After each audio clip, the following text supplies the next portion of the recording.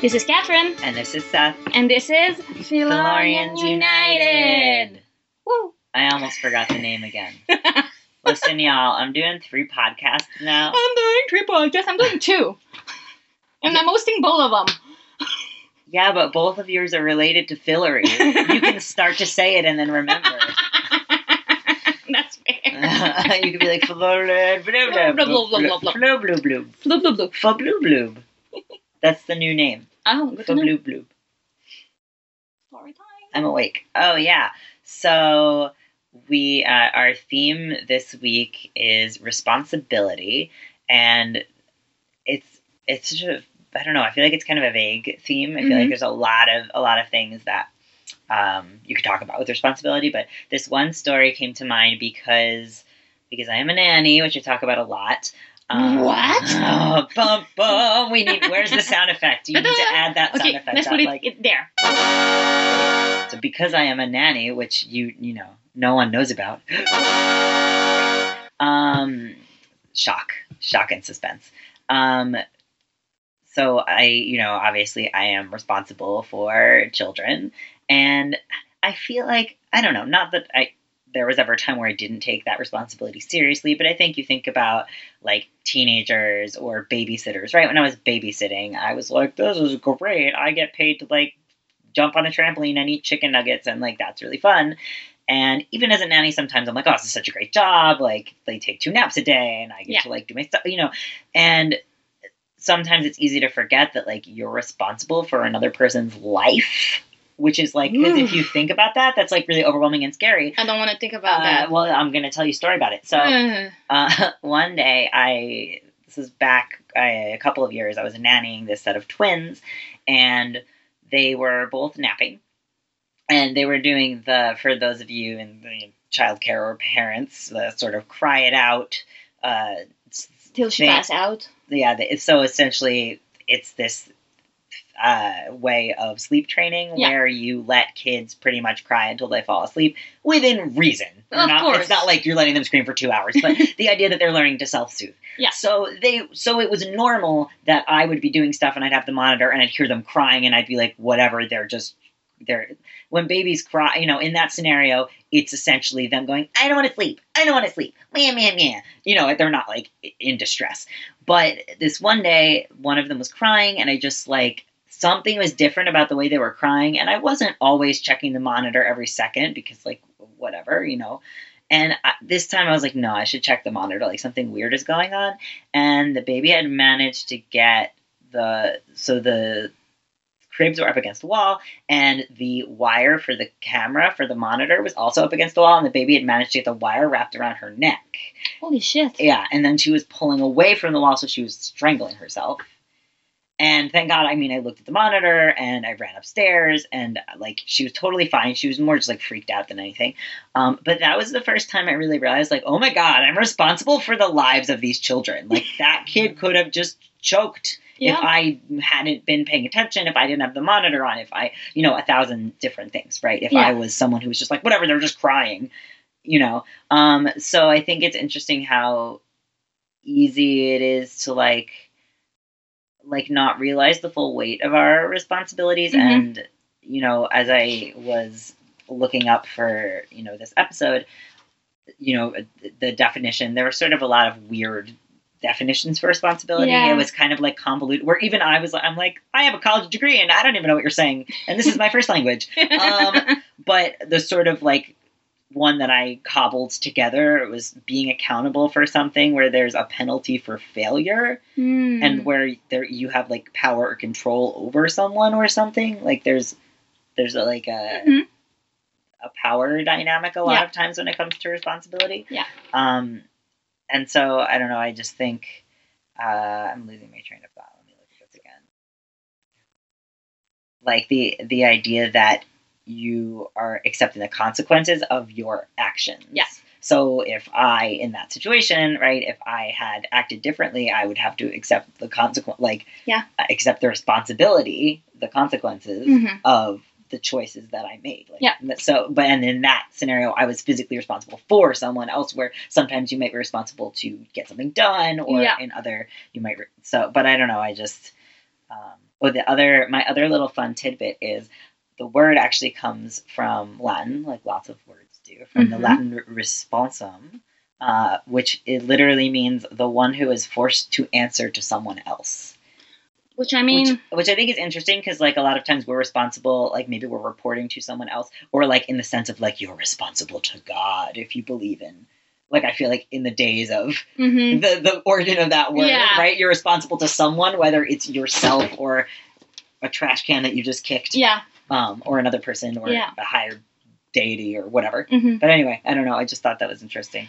It's funny because for me, I hate confrontation, and a lot of the time I will not take responsibility to things I did because of that. I'm like, oh, it's not my fault. That way I don't get reprimanded, and it's something that I've been working on a lot. Of like, no, I made that mistake, and like sometimes it's just saying like, yeah, I made a mistake, and it doesn't make you a bad human, but like. At work, like I got a letter saying like, oh, you cannot call sick without telling us because I forgot to call sick one day, and I arrived and they were like ready to give me that speech, and I'm like, no, I totally fucked up. I'm sorry. Like I know that's my fault, and they were like, what? So this idea of like having to own your action is being a responsibility. I like this concept. Yeah, it's being accountable for that thing, and I like the idea that when there's a responsibility, it kind of ties in really well with last week with sort of like consequences. We were talking a little bit about, but that like you're accepting responsibility for the consequences of your actions. Yeah, like being a responsible person is someone who's able to say, "Hey, that was my fault. I did that." Yeah, but I also like the idea that like responsibility is also kind of. When you blame someone, you're like, well, you're responsible. Mm-hmm. It's your fault yep. that this happened. And it's funny because we see both of those. Oh, yeah. And there's a lot of shit happening in this episode. So, as we were talking about what happened in this episode, let's remind our listener and panic in front of a timer. And it's time for the 30-second recap. Hooray. And I'm starting. Okay. So, when you're ready, set, go. So basically the people are back to Earth and they're trying to find a spell to kill the beast, and it's the Renamin Ultra, but since Brickdale said no to battle magic, now they have to like do all those puzzles to find this pixie that know how to do it, and at the end they manage to find it. Meanwhile, on Fillory, Elliot realizes, oh shit, I'm a king, and have to deal with it, and he has a wife, and he has to deal with it, and at the end he gives shit to everyone, but like not like mean, like literal shit. Honestly, that wasn't bad. No, I like that. Ready? Yes. Go. Okay, so basically they need some battle magic to kill the beast, so they're trying to find it. The hotel spa potions. Julia is trying to kill Reynard with the beast. And, oh god, what did you just say that was important that I forgot? Oh, Elliot is like, farming, I'm dramatic. And then they give everyone shit.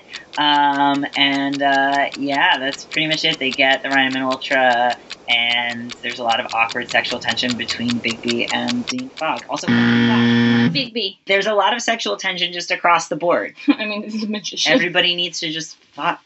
God damn it. Yeah, there's like almost an orgy. There's a lot going on. Before we start with everything, in this episode, this is the musical episode of The Beast, because he sings the whole goddamn time because he's a child. Okay, I have a theory that they were just like, this actor can sing, let's just make him sing! But also, like, what is most annoying than you trying to, like, work and, like, do metal magic, and someone billowing show tunes? Bum, bum, bum, I know a song that gets on everybody's nerves. Shit. Everybody's nerves. Everybody's nerves. So... And everyone's nerves. And this is how it goes, bump, bump, bump. So I ended up looking at the lyrics and what song they are, and it's there's two songs. There's "If Love Were All" by Judy Garland. That was sung in the movie Meet Me in St. Louis. Wait, when did he get trapped at Fillory? Yeah, exactly. The other one is "At Long Last Love" by Sinatra. Okay. So, they're both from movies. This one is from At Long Last Love, like the title of the movie. What is interesting is Meet Me in St. Louis was made in 1966. Yeah. And he would have already been in Fillory. Well, right?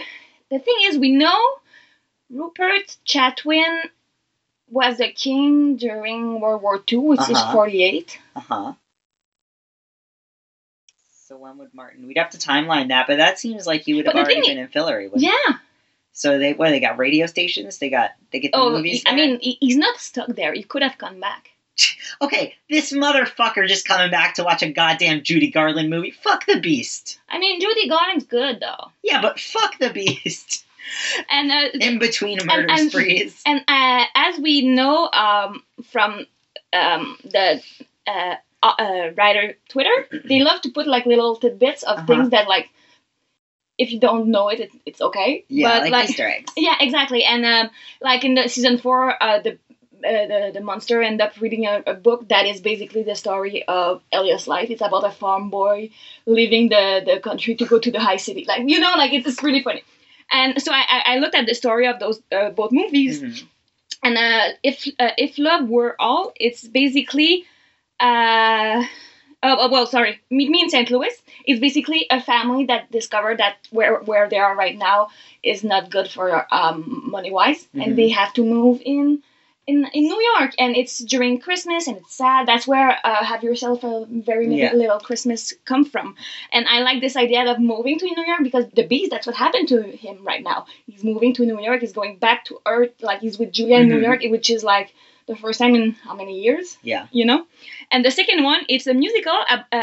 It's a musical about 4 people ended up like falling in love with each other, and like I love rhombus. basically. But I like the 4 people being a bit the mirror of the 4 throne, because he sings that while saying like, oh yeah, there's a while we learn that there's a curse on the thrones and like they won't survive, but we know like with Alice and Elliot and Quentin, you know, like there's like Yeah, it is a love rhombus. exactly. So I don't know, I like this, like And Margot's just like, everyone needs to calm the fuck down. I'm gonna go fuck a werewolf. I thought you were gonna say a goat, and I don't know why. I mean, she does allude that she want to fuck a horse, so. I mean, we all have our dreams. But going back to the episode, Mhm. it starts with basically Margot saying own it, we're monarchy, Yeah. and then Quentin said assuming the throne, Mhm. which I think is 2 way for them to show like, no, like we're monarch now, Mhm. and we're gonna take it like seriously, and it's our responsibility to like save Fillory from the Beast now. Like they're not just doing it because of the Beast. Yeah. It's also like for Fillory. Well, And I like also that. think that's something. I think this is a French thing.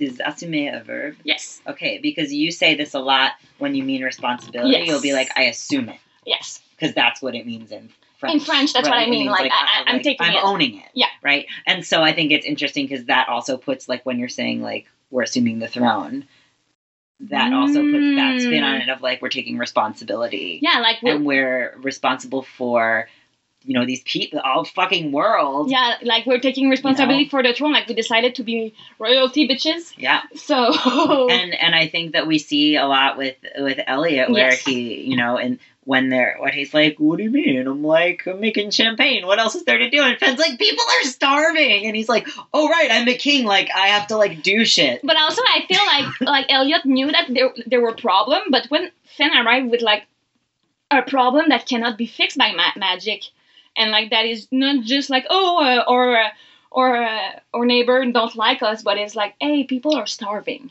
Yeah. I think that's the moment he's like, oh shit.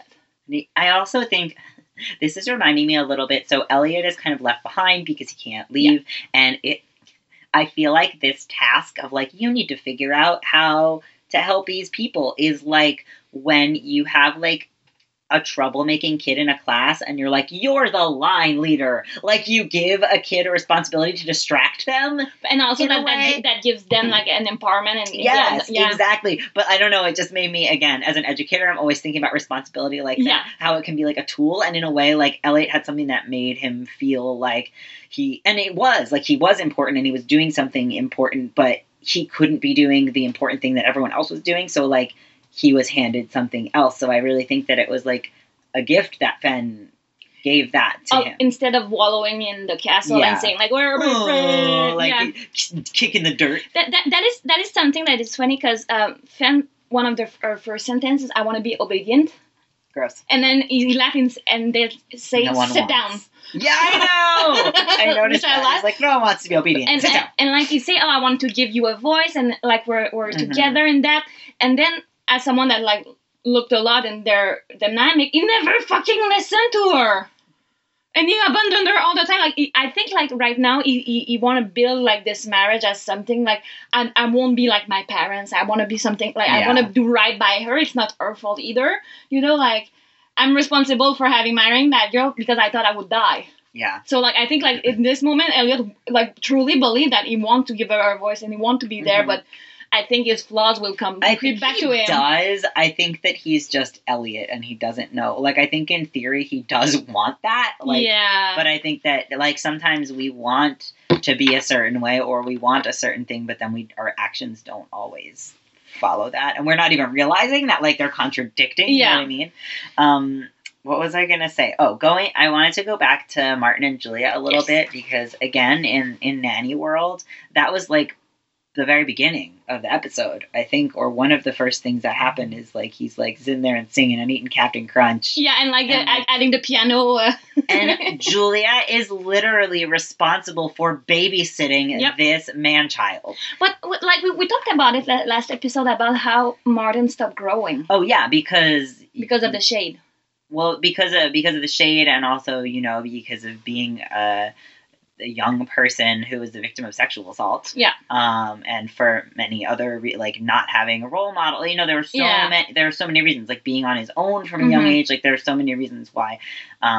Well, again, right? So like, is Martin responsible for his actions, or was that a failed responsibility of the adults who were supposed to take care of it? Like that's where I find it interesting. It's like, when are you not responsible for there are several times in this episode where I'm like, right, like Penny is not responsible for the things his hands are doing because he has no control over True. them. You need to have control in order to be. Yeah. There's an element of control that you need Yeah. to have, or like, gosh, there was something else that happened in this episode where I was like, are they responsible for what's happening?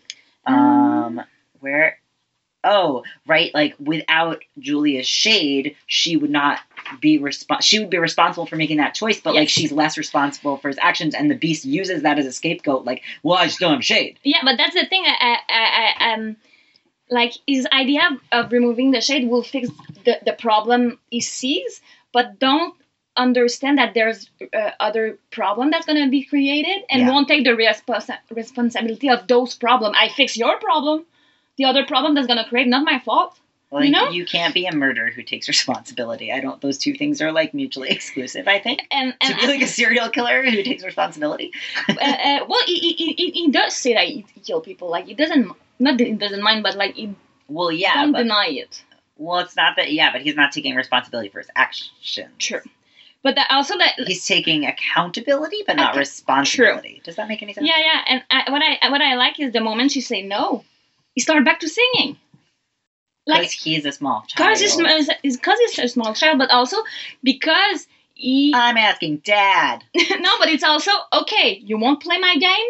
Fine, I'm gonna mess yours. Yeah, I know. It's like asking your mom until she say yes, basically. Yeah, yep. Going back to Martin, that guy eats like a child. We see him eat Captain Crunch and Pops. Okay, listeners, Catherine lives on a diet that is 99% Lucky Charms. So for her to be saying this means something. I mean, When she looks at someone and says, "You eat like a child." I eat like a child, and I totally know it. Today I was like, "What's that blue thing on your mouth?" And she was Twas- like, "Marshmallows, Lucky Charms marshmallows." Yeah. The thing is, he called me because he locked himself out of the car. Okay, that's not the same as eating Lucky Children can't drive. That's a bad analogy. See, I think it's interesting because I think Martin is responsible for the deaths that he's caused, but he doesn't take responsibility. Yes. Those are two different things. You're right. So he's responsible in that he is the reason that the deaths happen, right? The people Yeah. that he's killed, the things that he's done, he's responsible for those things, but I don't think he takes responsibility. Mhm. I don't think he says, "Hey, I'm accountable for those things that I did and therefore, should be punished accordingly," or Yeah. he doesn't accept the consequence. Yes. What would be the consequence Yeah. of those actions, which would be Mhm. punishment, death, whatever. So I think that's an interesting difference. Yes, I agree. And also, I like how Florian is like, oh yeah, curse the throne. And like it's not maybe I might have cursed the throne. Oh my god, and that was like such a small child answer. I don't know, maybe it was a long time ago. Like when a small child and you're like, it was 2 weeks ago, and they're like, yeah, a long time. But the thing is, like you say, he cursed the castle because he couldn't have it because Amber refused. Exactly, like threw a tantrum. He threw a tantrum, and after we know that what Martin did ended up like killing in quote. Umber and then banning He's Amber. like a more competent Trump. Yeah. Oh, don't they say that? That's mean for Amber. No, not Amber, for the Beast. Oh, like the way that they behave like toddlers. And I'm not even saying this like in a sarcastic or shady way. Like when I just remember watching the debates and being like, this man needs a nanny.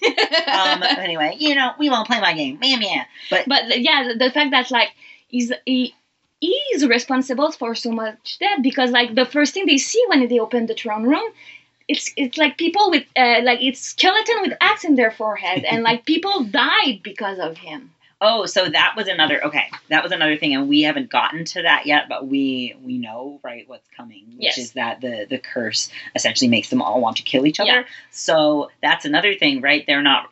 Are you responsible for your actions when you're under a curse? It made me think of the Imperious curse. Yeah. Right? Oh. Like, you're not really responsible for your actions, but you still did it. Yeah, so it's like this weird, but again, there's the control factor. You don't have control over what you're doing. Exactly. Like, will we blame Elliot for what the monster did in season 4? But then, if we take this back to emotion bottles, can we say that that's Quentin's fault? Right? Or what happened that night with the cheating. Well, he had his emotion back. Yeah, but that was a bunch of you know what I mean? Yeah. I think that's where the line, like, it's a fine line. And I'm not saying I think it's the same debate one way or the other. Yeah. I'm just saying, like, then it's an interesting argument. Well, it's a bit like the debate there is in the Harry Potter universe about is someone sleeping with someone on Amortentia, which is the love potion, rape? Yeah. I mean, yeah, and like there's a lack of control. Well, so yes, but like there's a debate over that, and you can't consent. But anyway, can I say something while we're on this topic before we get too far away from this point? Mm-hmm. The Beast being responsible for so many deaths, I think it's an interesting juxtaposition when he is like, "Oh, I'm gonna go just like get somebody," and she's like, "Absolutely not." Like, no, because she does not want to be responsible for anyone's death. And also, like, which is funny because we know what happens. Not funny, but you know. Yeah, but and also, the cat. Sorry, I forgot about the cat. That's next episode. I know, but meow meow. But also, like the fact that like she just saw like everyone she loved die, basically. You know. Yeah, and she doesn't want to be responsible. And I want to go back to. Well, she actually doesn't know they're dead. So why isn't she surprised when she sees Quentin? No, like, I was talking about the Free-Tater Beowulf. Oh, you said everyone she loves. Yeah, she doesn't love the other but Quentin, to be honest, right now. So, yeah, but she doesn't even know that they died. Well, she saw his message on the mirror, so maybe, like, she had this moment of, oh my god, he's alive, and I'm gonna go see him. But she never even, no, but it's not mentioned. But we didn't even deal with the fact that, like, she just left them with the Beast, didn't know what happened to them, and then never followed up about that. She's, like, in her own shit so much. Yeah, and I just want to open your eyes to something that season 2 does a lot, and we saw it in this episode, which is, last season, they used the color scheme to show different places. Okay. Hedwig houses were blue, Brickbuild was yellow, Fillory was orange and green.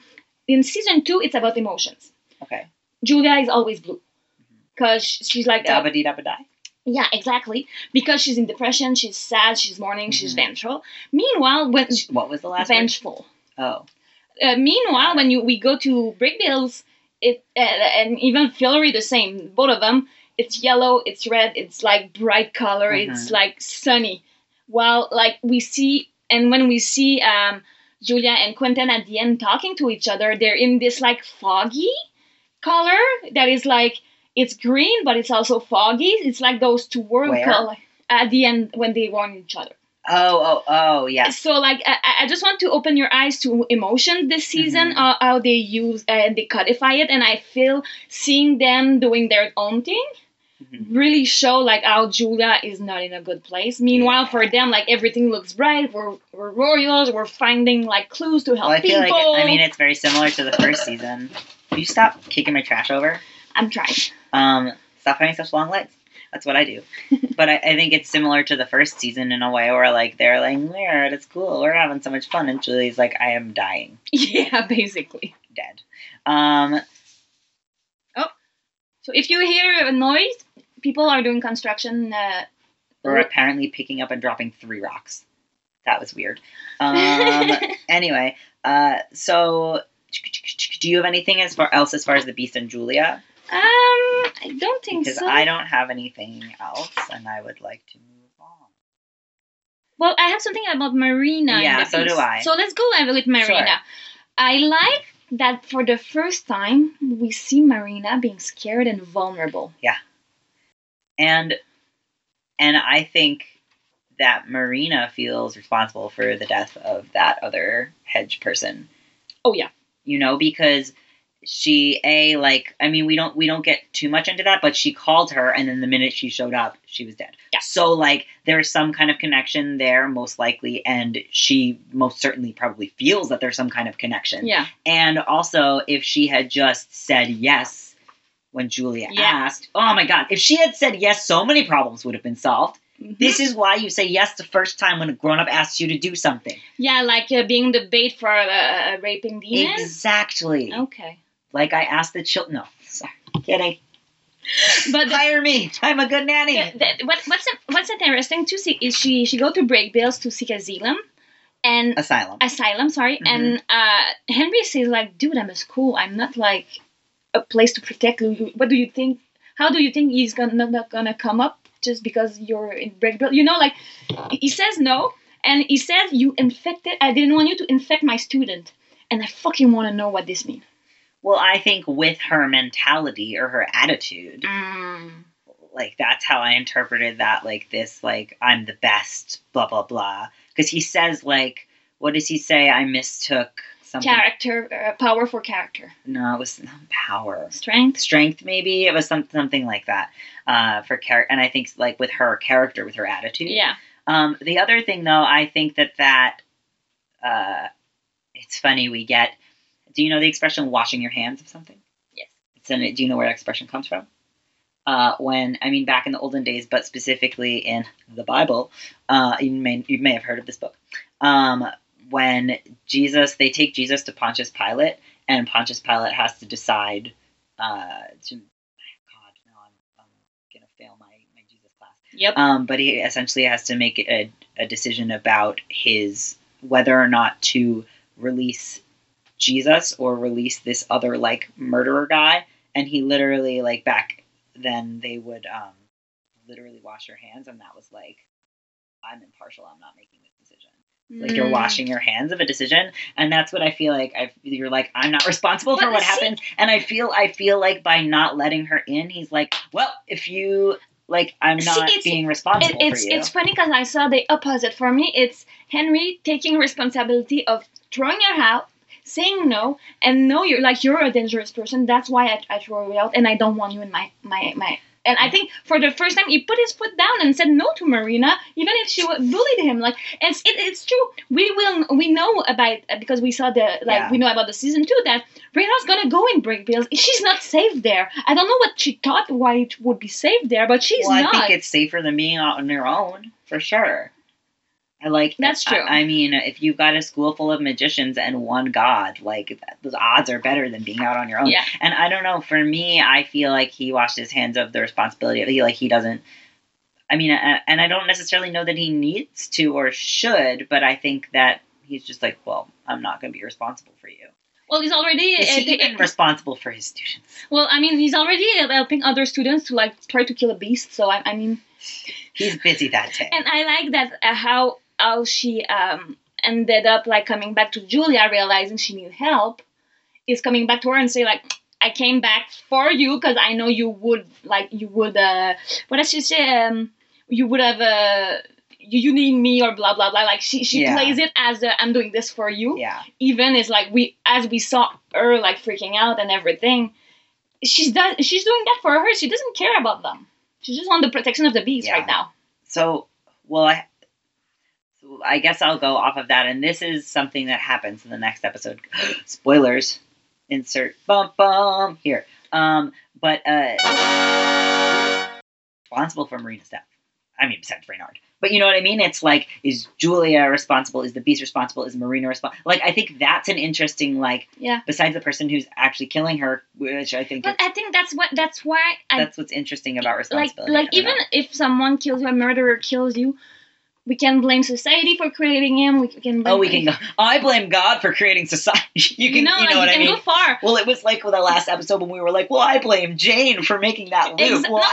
Exactly. But like when we look at the bigger picture, it's never one person's responsibility or like the reason why this event happened is rarely the result of one person or one thing. But I think it's interesting because at least both Julia and Marina took responsibility and said, we know something might go wrong and we're agreeing to do this, as opposed to if they forced her to do it or something like in the beginning. Agree. You know what I mean? They both know that something can go wrong and they're taking responsibility of that situation, and like something does go wrong. I'm not saying it's Marina's fault that she died, but I'm saying that where responsibility lies is kind of interesting sometimes. Yeah. Where we can, like, a lot of times someone will die and we'll blame ourselves, or something will happen to someone and we'll blame ourselves, even if it was really out of our control. But again, it's that control element that is where responsibility lies. Yeah, and I forgot to tell that about Julia, because it's not about the beast and Julia, but it's about Julia mostly.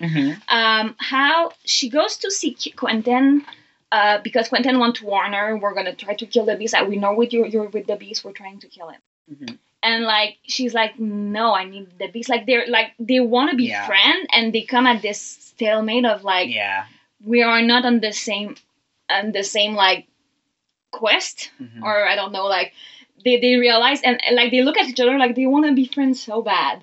And like Quentin is like, look, I did my job. Like I warn you, and I think that would be like washing his hand of if something happened to Julia. Yeah. You know? Yep. He's like, listen, I did my job. But then when he turns, that's the moment she's like, by the way, they cursed the throne. I think she felt bad that Quentin did warn her. Yeah. And like she go into the world and like being with the beast, knowing that, okay, he's the target for them now. Yeah. So I think that was her way to thank him, to say like, hey, by the way, be careful. There's something on the throne, and because of that, like they're gonna be able to do something. Yeah. Because they arrive in there and like knowing there's a curse on the thrones. So another thing that I had, I mean, in all of these various examples, is it easier to be responsible for something or not to be responsible for something in certain, like, I think in some ways it's easier to, be like, well, I'm washing my hands of that. I'm not responsible. But I don't know. I think sometimes it's not always easier to do that. Doing the right thing is always hard. And I think Thanks, Dumbledore. But Martin is the clear example of never taking responsibility or blame. Yeah, is not also there's a balance that you have to find. Some people will find themselves guilty for things like taking too much blame for things you aren't responsible for. Yes, exactly. Versus some people don't take enough. Yeah, and I think this season, especially with what's going to happen in the next episode with Alice, we're going to roll with that. Yeah. Speaking of Alice, let's talk about our break-build friends. Yeah, I think there was a moment that really stood out to me that was like hitting the nail on the head when Alice was like, or like Quentin and Alice were sitting together and he was like, oh, like, it sucks or whatever that all the responsibility is falling on you, and like let me know if there's something I can do to take some of that responsibility for you. And I don't know, it just really resonated with me that kind of helpless feeling when you really want to take. I don't know, it reminds me of us a lot because I take on too much all the time. Yep. And you're like, please tell me if there's something I can do. And then you say yes and you do it for me. Well, no, not always. You're better now. We won't get into that now. That's for therapy. But I got off track. But this helpless feeling when it's like, I want you to be able to help me too, but like I have to do it. This is something I have to do. And I find it interesting, especially Quentin saying that to Alice, because Quentin is the one saying, I'm not the chosen one, and we need you, Alice. So he gave her basically that burden. Yeah. And I feel you feel guilty right now. Yeah. Like there's like you feel responsible for the burden she's having. Yeah. And I feel like when you say like, oh, please tell me if there's something I can do, and she said, yes, I will. I believe Alice. I feel like if there was, yeah. If there was, I truly believe. It's not like yeah. It's really like, no, if there's something you could do, I will, you know. And if we go to something a bit lighter, Margot is responsible for like the prank that makes them not being able to find the Breakbill cottage, and I need to know that spell, and I need to know where the cottage was. You've got to put that in the book. Put that on the list of spells for relocating buildings. It is canon. Don't draw on my pants. But yeah, I don't know. I think that there's something about that too, about when we are responsible for something and and that's something big, like and we don't even remember. Like to us, it was something so little, like, oh, whatever, that stupid prank we did, and then like to you, it's nothing, and you forget about it, and then it created a problem. Yep. And after and when they come back, Josh takes responsibility about like ditching them, like, and also he takes a kick in the balls. I mean, that's responsibility. That's the consequences of his action. But also he's like, I'm sorry we left. Like he didn't say like, oh, we didn't leave, blah, blah. Like, you know, he totally owned it, and like I think he was genuinely happy to see them, but then also we understand that they're pissed at him. Yeah, and he was like, kind of like, I deserve that. Okay. Yeah, and I like to talk about the whole battle magic in Breakbills because this story is so fascinating. How basically they outlawed magic 38 years ago, and this battle magic. Sorry, and Big B was like mad about that and like told them you're gonna need it because she's seen shit. If she's 500 years old, that's what you heard. And I like that. No, even if she was mad, it despite being angry and being hurt, she still give them. She's responsible. Yeah, she still give them like a map to follow to find her, because she knows enough that like, okay, they're gonna need me, but if they're gonna need me, that's because like it's the last option. Like there's really they need it, you know. And but when they arrive there, they still have the quest of convincing her. Yes. Which I like. She's not like, oh, like welcome my children, hear all their answers. She's like, no, you got it. Like it's your fault. And when you think about that, 38 years is 2 generations. So like Alice's parents will not have known. Yeah. Technically battle magic, and within 2 generations we forgot all the spells. It's crazy. Yeah. Like it's mind-boggling. But also like I understand why they did it. Yes. Because like if it was causing death, but also only a couple. But also not teaching it creates problem, and we see that in other seasons. They don't know battle magic. They need KD a lot for that. That's also interesting though when Big B makes that offhand comment of like there were less deaths than in that year. Or whatever. It's like, so that doesn't seem like she's taking responsibility for that. You know what I mean? She's like, whatever, that's just a side effect of something that's more important. Like to her, it seems like collateral damage. And I think that that's not necessarily a judgment on her because like she's 500 years old. And, Henry makes the comment like to us, like someone who's lived that long, we're just like these little things to play with, you know? Yeah. But I think it's interesting that she kind of like takes it seems like this weird juxtaposition where she's taking the responsibility so seriously of like, you have to solve these riddles, you have to come and find me, you have to convince me, but also like some deaths. But also I think it's a bit like if we look at polio now. Or like the plague. Now, like, oh yeah, there's like a couple of plague victims per year. But like if we look before when it killed half the population of Earth, like I can understand that it's not as much of a big deal anymore. Yeah, but that seems different to me. That doesn't seem like a perfect analogy. Well, I just feel like for her, she saw like how many people got killed versus but less people are dying from not using battle magic. That's not what's happening here. It's not. Well, for her, she was like, yeah, but okay, you say like, okay, 3 students died, But before it was like 3,000. By teaching them, they know the limits. They learn how to do. Okay. It's a bit like learning how to do taekwondo or to karate. To me, it seems kind of arbitrary. It didn't seem like it's been getting progressively better. It's just like, oh, well, in 66, I mean, like 20 students happened to die. Which is okay. So for me, it's a bit it's a bit like teaching. Oh, like was getting better. It was getting better because people were learning about it. I didn't read it like that. Yeah. I just read it like. Well, only this many died that year, but in the other year there were more. Yeah. Like when you're just trying to be right. Yeah. That's how I read it. I don't know. But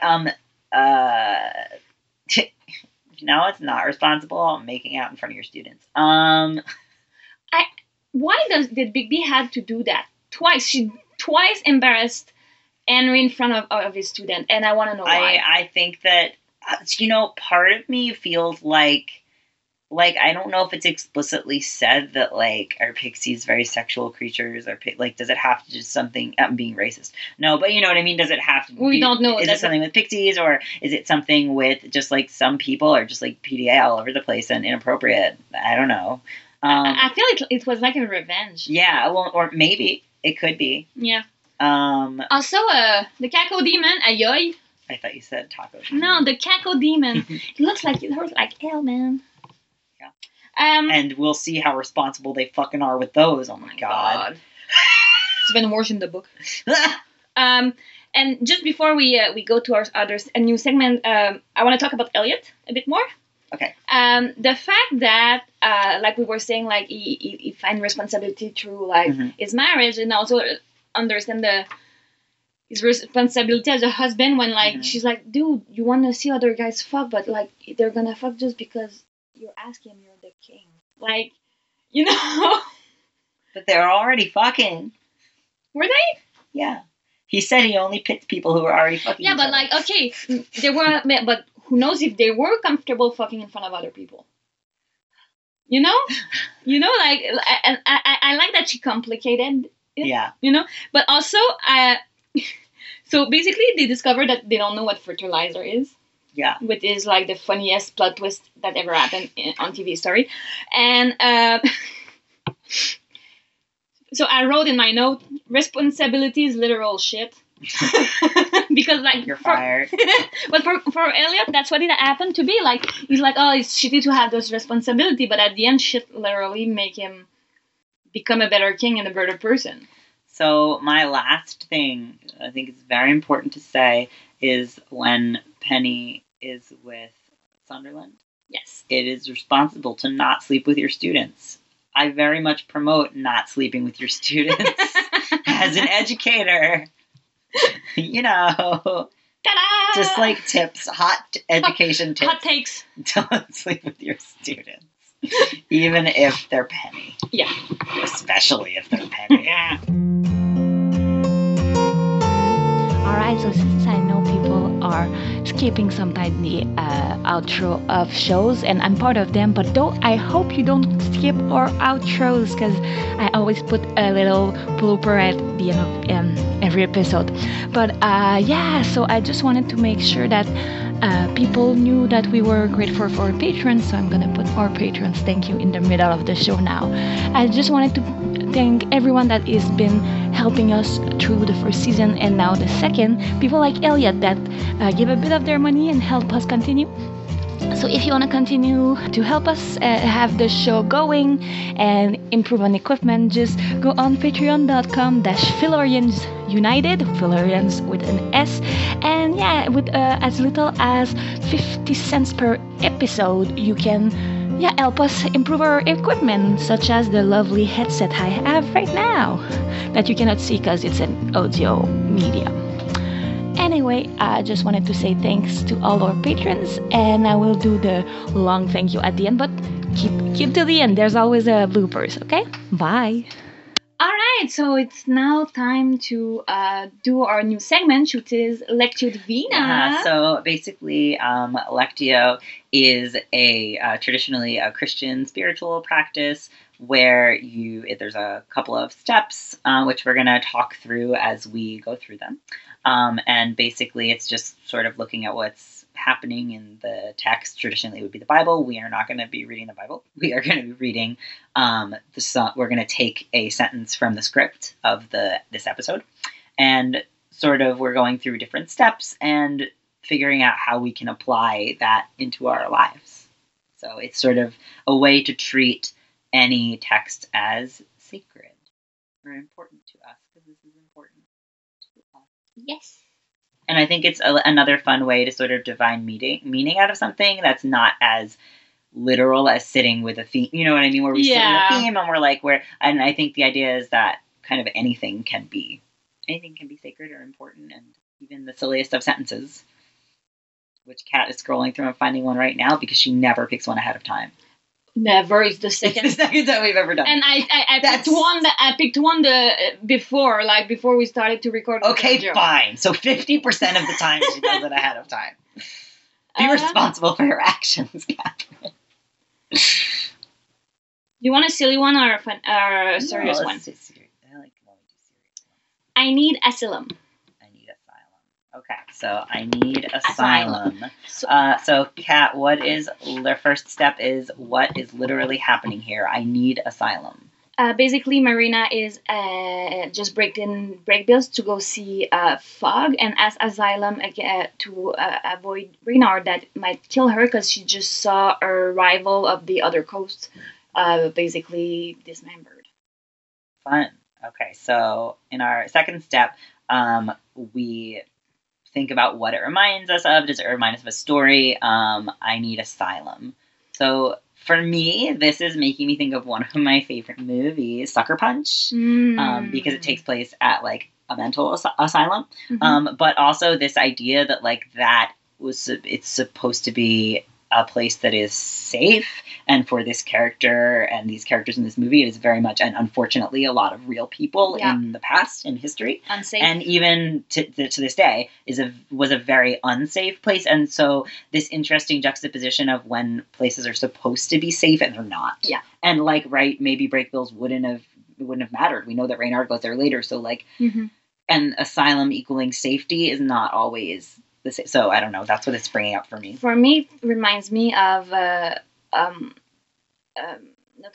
Dame de Paris from Victor Hugo. Basically, there's this how to say that in English, without papers. A person without like documents, undocumented people that come to the church and ask for asylum, and Frollo refused them because they're gypsies. Racist. And by the way, I use gypsy because that's how it's used. I hate that word. And he says, no, because of that, the whole story happened because they meet Esmeralda, and then there's there's Phoebus, and there's Valdez, and everything. But basically, Frollo saying no created a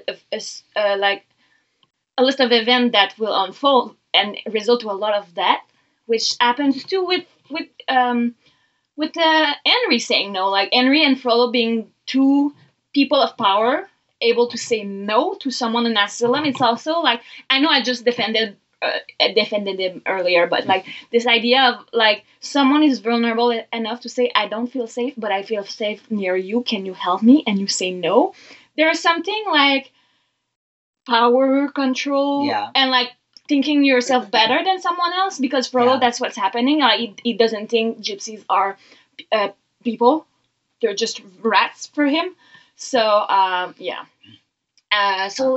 makes me think of this fun story. So, our third step is, what does it remind you of in your own life? So, I need asylum. I need asylum. For me, it reminds me of also thinking your story actually reminded me. I'm sorry for all this throat clearing, guys. It's reminded me of when I was in college. I went on this 24-hour retreat. It was a homelessness retreat where we were essentially like legally, by the rules of the state we were in, we were homeless for 24 hours because we did not have a place to sleep for 24 hours. We like stayed at a church overnight. Of course they had arranged it. We didn't just show up at a church, but we stayed at a church, and they were like, these are the accommodations we would give someone if they came and they were like, I need to stay at the church. This is what it would be. And then we then we ended the trip by, we did sort of various things, and it was like, okay, if you were homeless, if a lot of people, their mentality is like, oh, go get a job. Okay, so if you wanted to get a job, you need nice clothes. The Salvation Army is this far, it's a 6-mile walk from here uphill or whatever. It was like putting things in perspective. And at the end of the trip, we went to a homeless shelter, and some of us like served food and things like that. And then we just sat down with the people and talked to them. And it was just like, it was a really eye-opening experience for a lot of us, because one of the people there had been a professor at our college. One of the people, there was just like, Wow. yeah, one of the people there had just, was just like, yeah, like I was living alone. I got sick. I couldn't pay, like I got fired from my job because I was sick, and then I couldn't pay my medical bills. And I'm like, I was just out on my butt. And so it was a really eye-opening experience for me. And just this idea, also the idea, like that was back when I was living in Pennsylvania, but when I was living in New York, obviously there's a really big homelessness problem in New York, and the system there is so fucked up. And the idea that, there are these people that need help, and there are people who can provide help, and there's no way to like connect people. And also the idea that there is like, you need to pay to stay in a shelter is so fucked up to me. Even if it's $1, maybe $1 they don't have. Yeah. Like, I don't know. It's just that whole, I don't know. It's just it made me think of specifically about being on that retreat and sort of, I don't know, that whole thing. I'm gonna go elsewhere because I could go with homelessness and like no, but it's just because I know. There's a show in You were Quebec. thinking about that show, yeah. There's a show in Quebec of a guy following homeless people, and Yeah. we discovered like, some had mental health problems, some were like had homeless parents before and stuff like that, Yeah. and like why and how. And they like actually help Yeah. the people and give them resources. And the way you said it's like they're following homeless people. I'm yeah, just behind sorry, you with the camera. but I'm gonna go. God damn it, Mark Cohen and Rent. Yeah. Anyway. But I'm gonna go with something that doesn't affect me, but affect people around me, Mhm. which is in Canada and the U.S. right now. A lot of people are seeking asylum, Mm. and I always saw people going to the U.S. because it's the main power. That's where their American dream is supposed to happen. I'm gonna put big quotes there because we know American dreams happen on 1 on a billion, And like people, even if they know right now who's on top of the U.S., still try to go. Yeah. Show like the desperation. Yeah. But then something happened when Trump arrived and in power. He revoked every Asian permit of stay. Mhm. Basically, there were people that had their permit of stay. They needed to be renewed, Mhm. and they had like the leniency of not being renewed. And Trump said, "No, go away." So basically, those people became paperless, and they had the choice of going back to Haiti, Haiti. or going elsewhere. And they came to Canada in buses, and like there's like this place that is known at the border, known to like it's easy to enter Canada, and there's no border there. And like basically at to a point where Canada had to put like tents and like houses Yeah. for people to be housed and like the whole Montreal stadium was filled of like those people Oh my God. for like 3 weeks, and people were mad because, and I'm part of those people because I was like, dude, you had a place there and you just didn't fill paperwork, and because of that you're stuck there. Because if we refuse them, if we say no, we don't want you there, they couldn't go back to the U.S. because they would be arrested because they don't have paper. So basically, they came to us, and many of them we had to say no because they didn't have the proper paper. Yeah. So I just put myself in the shoes of those people who don't have anything anymore. Yeah. Just because. Like, yes, you didn't do paperwork, but as someone that like is scared of paperwork, and it's not funny. Like I have panic attack. No, over also paperwork. it's like not easy. Obviously all of those kinds of things are different, but like as two people who are pretty privileged and are both college educated, like when we had to fill out the forms for me to come my to God. Canada, it was so hard. And English is my first language, and Kat speaks, is fluent, and we still had like 3 or 4 times that they sent back the papers like, you filled this out wrong. And it took over a year, and it was thousands of dollars. Exactly. So, and we're people and we who didn't have pay for a lawyer. Yeah, we did it ourselves, and which is why we had to do it 3 or 4 times. But we, you know what I mean? Like, we have a certain level of privilege that, like, not everyone has, and it was still that hard. If someone's saying, like, you need to get out of the country now, you don't have a year. Yeah. And or maybe thousands of dollars or money to hire a lawyer. You know what I mean? So I can understand, right? Like, if you're going to another country, you're just hoping that you can postpone a little bit longer. Yeah. Right? This like, and like I think thing. my frustration, it was still valid, but I don't think you. But it's not like you're mad at the no, people. but like I'm gonna go with the 4th step, which is what do I feel called for? Mm-hmm. And honestly, it's to feel empathetic to those people. Yeah. I know I'm in a place of privilege, and I'm gonna always acknowledge that, like, I'm born Canadian, and I'm really lucky to be born Canadian. And a lot of people were born in, like, dictatorship or place that like America. Sorry. No, but like dictatorship or place, like, just being yourself can kill you. Yep. You know, and but like America. But like when someone say, or not only I need asylum, but like when someone asks for help, even if you don't understand why, just to take a moment and put yourself in the shoes of that person and say, like, why, like, how did you become so desperate that you came to me for help? Yeah.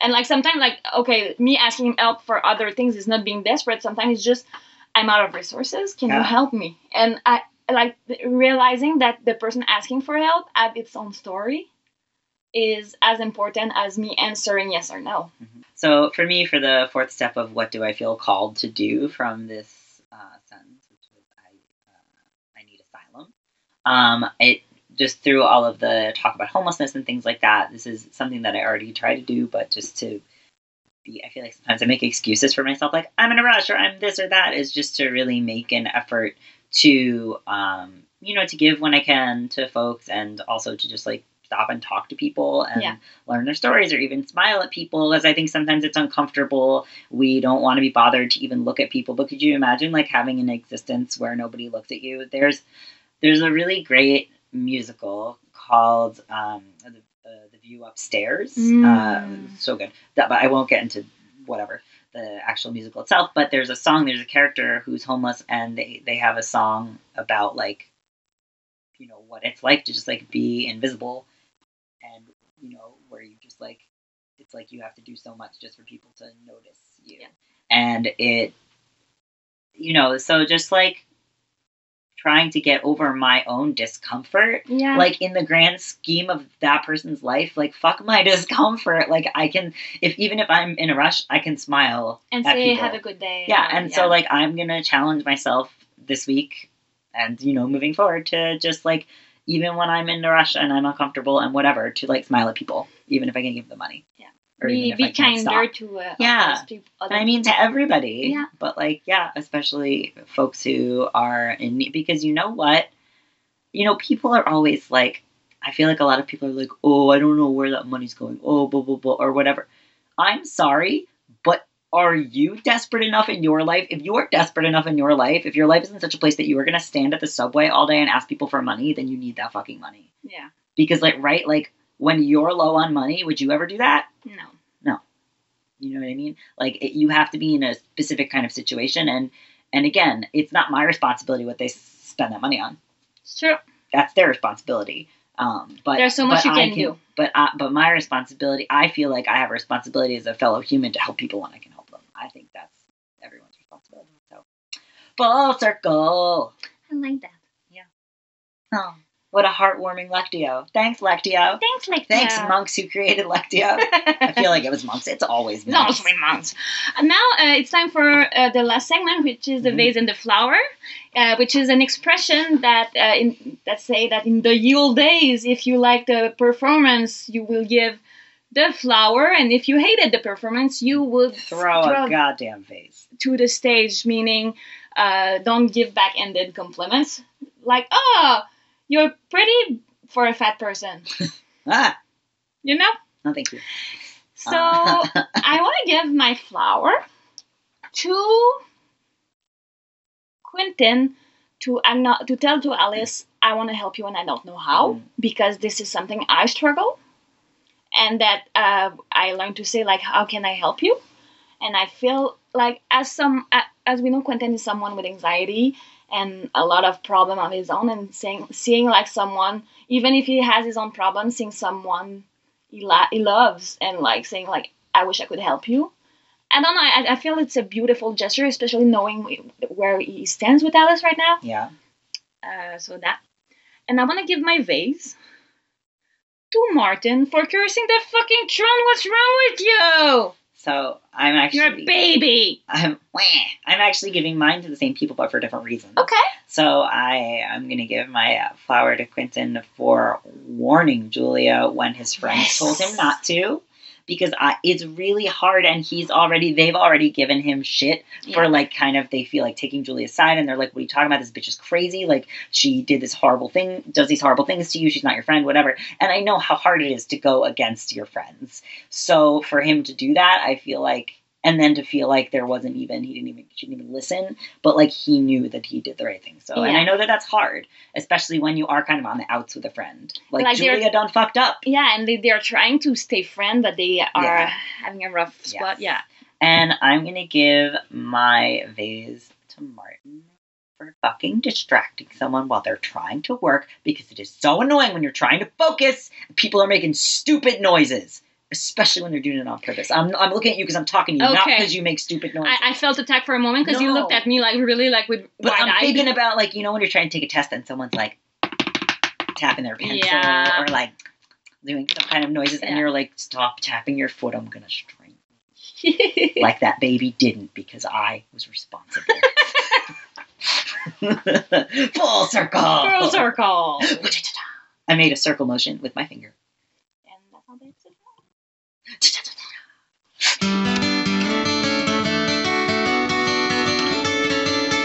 Hey, thanks for listening to another episode of Florians United. It's me, Seth. Hi, I'm here doing a thing. This is very exciting. All right, so first of all, we have some thank yous to dole out. Of course, as always, thanks to Harry Potter and the Sacred Text and to Spirits, our inspiration podcasts that have helped us a lot. Also, a special thank you to Vanessa Zoltan for coming on and helping us out with our Lectio Divina. And of course, more thanks. All the thanks to our patrons, especially Elliot and all you other folks who have helped us out donating. If you can, thank you so much. If you would like to become a patron, then you can do that on patreon.com/FloriansUnited. What else? Words are hard.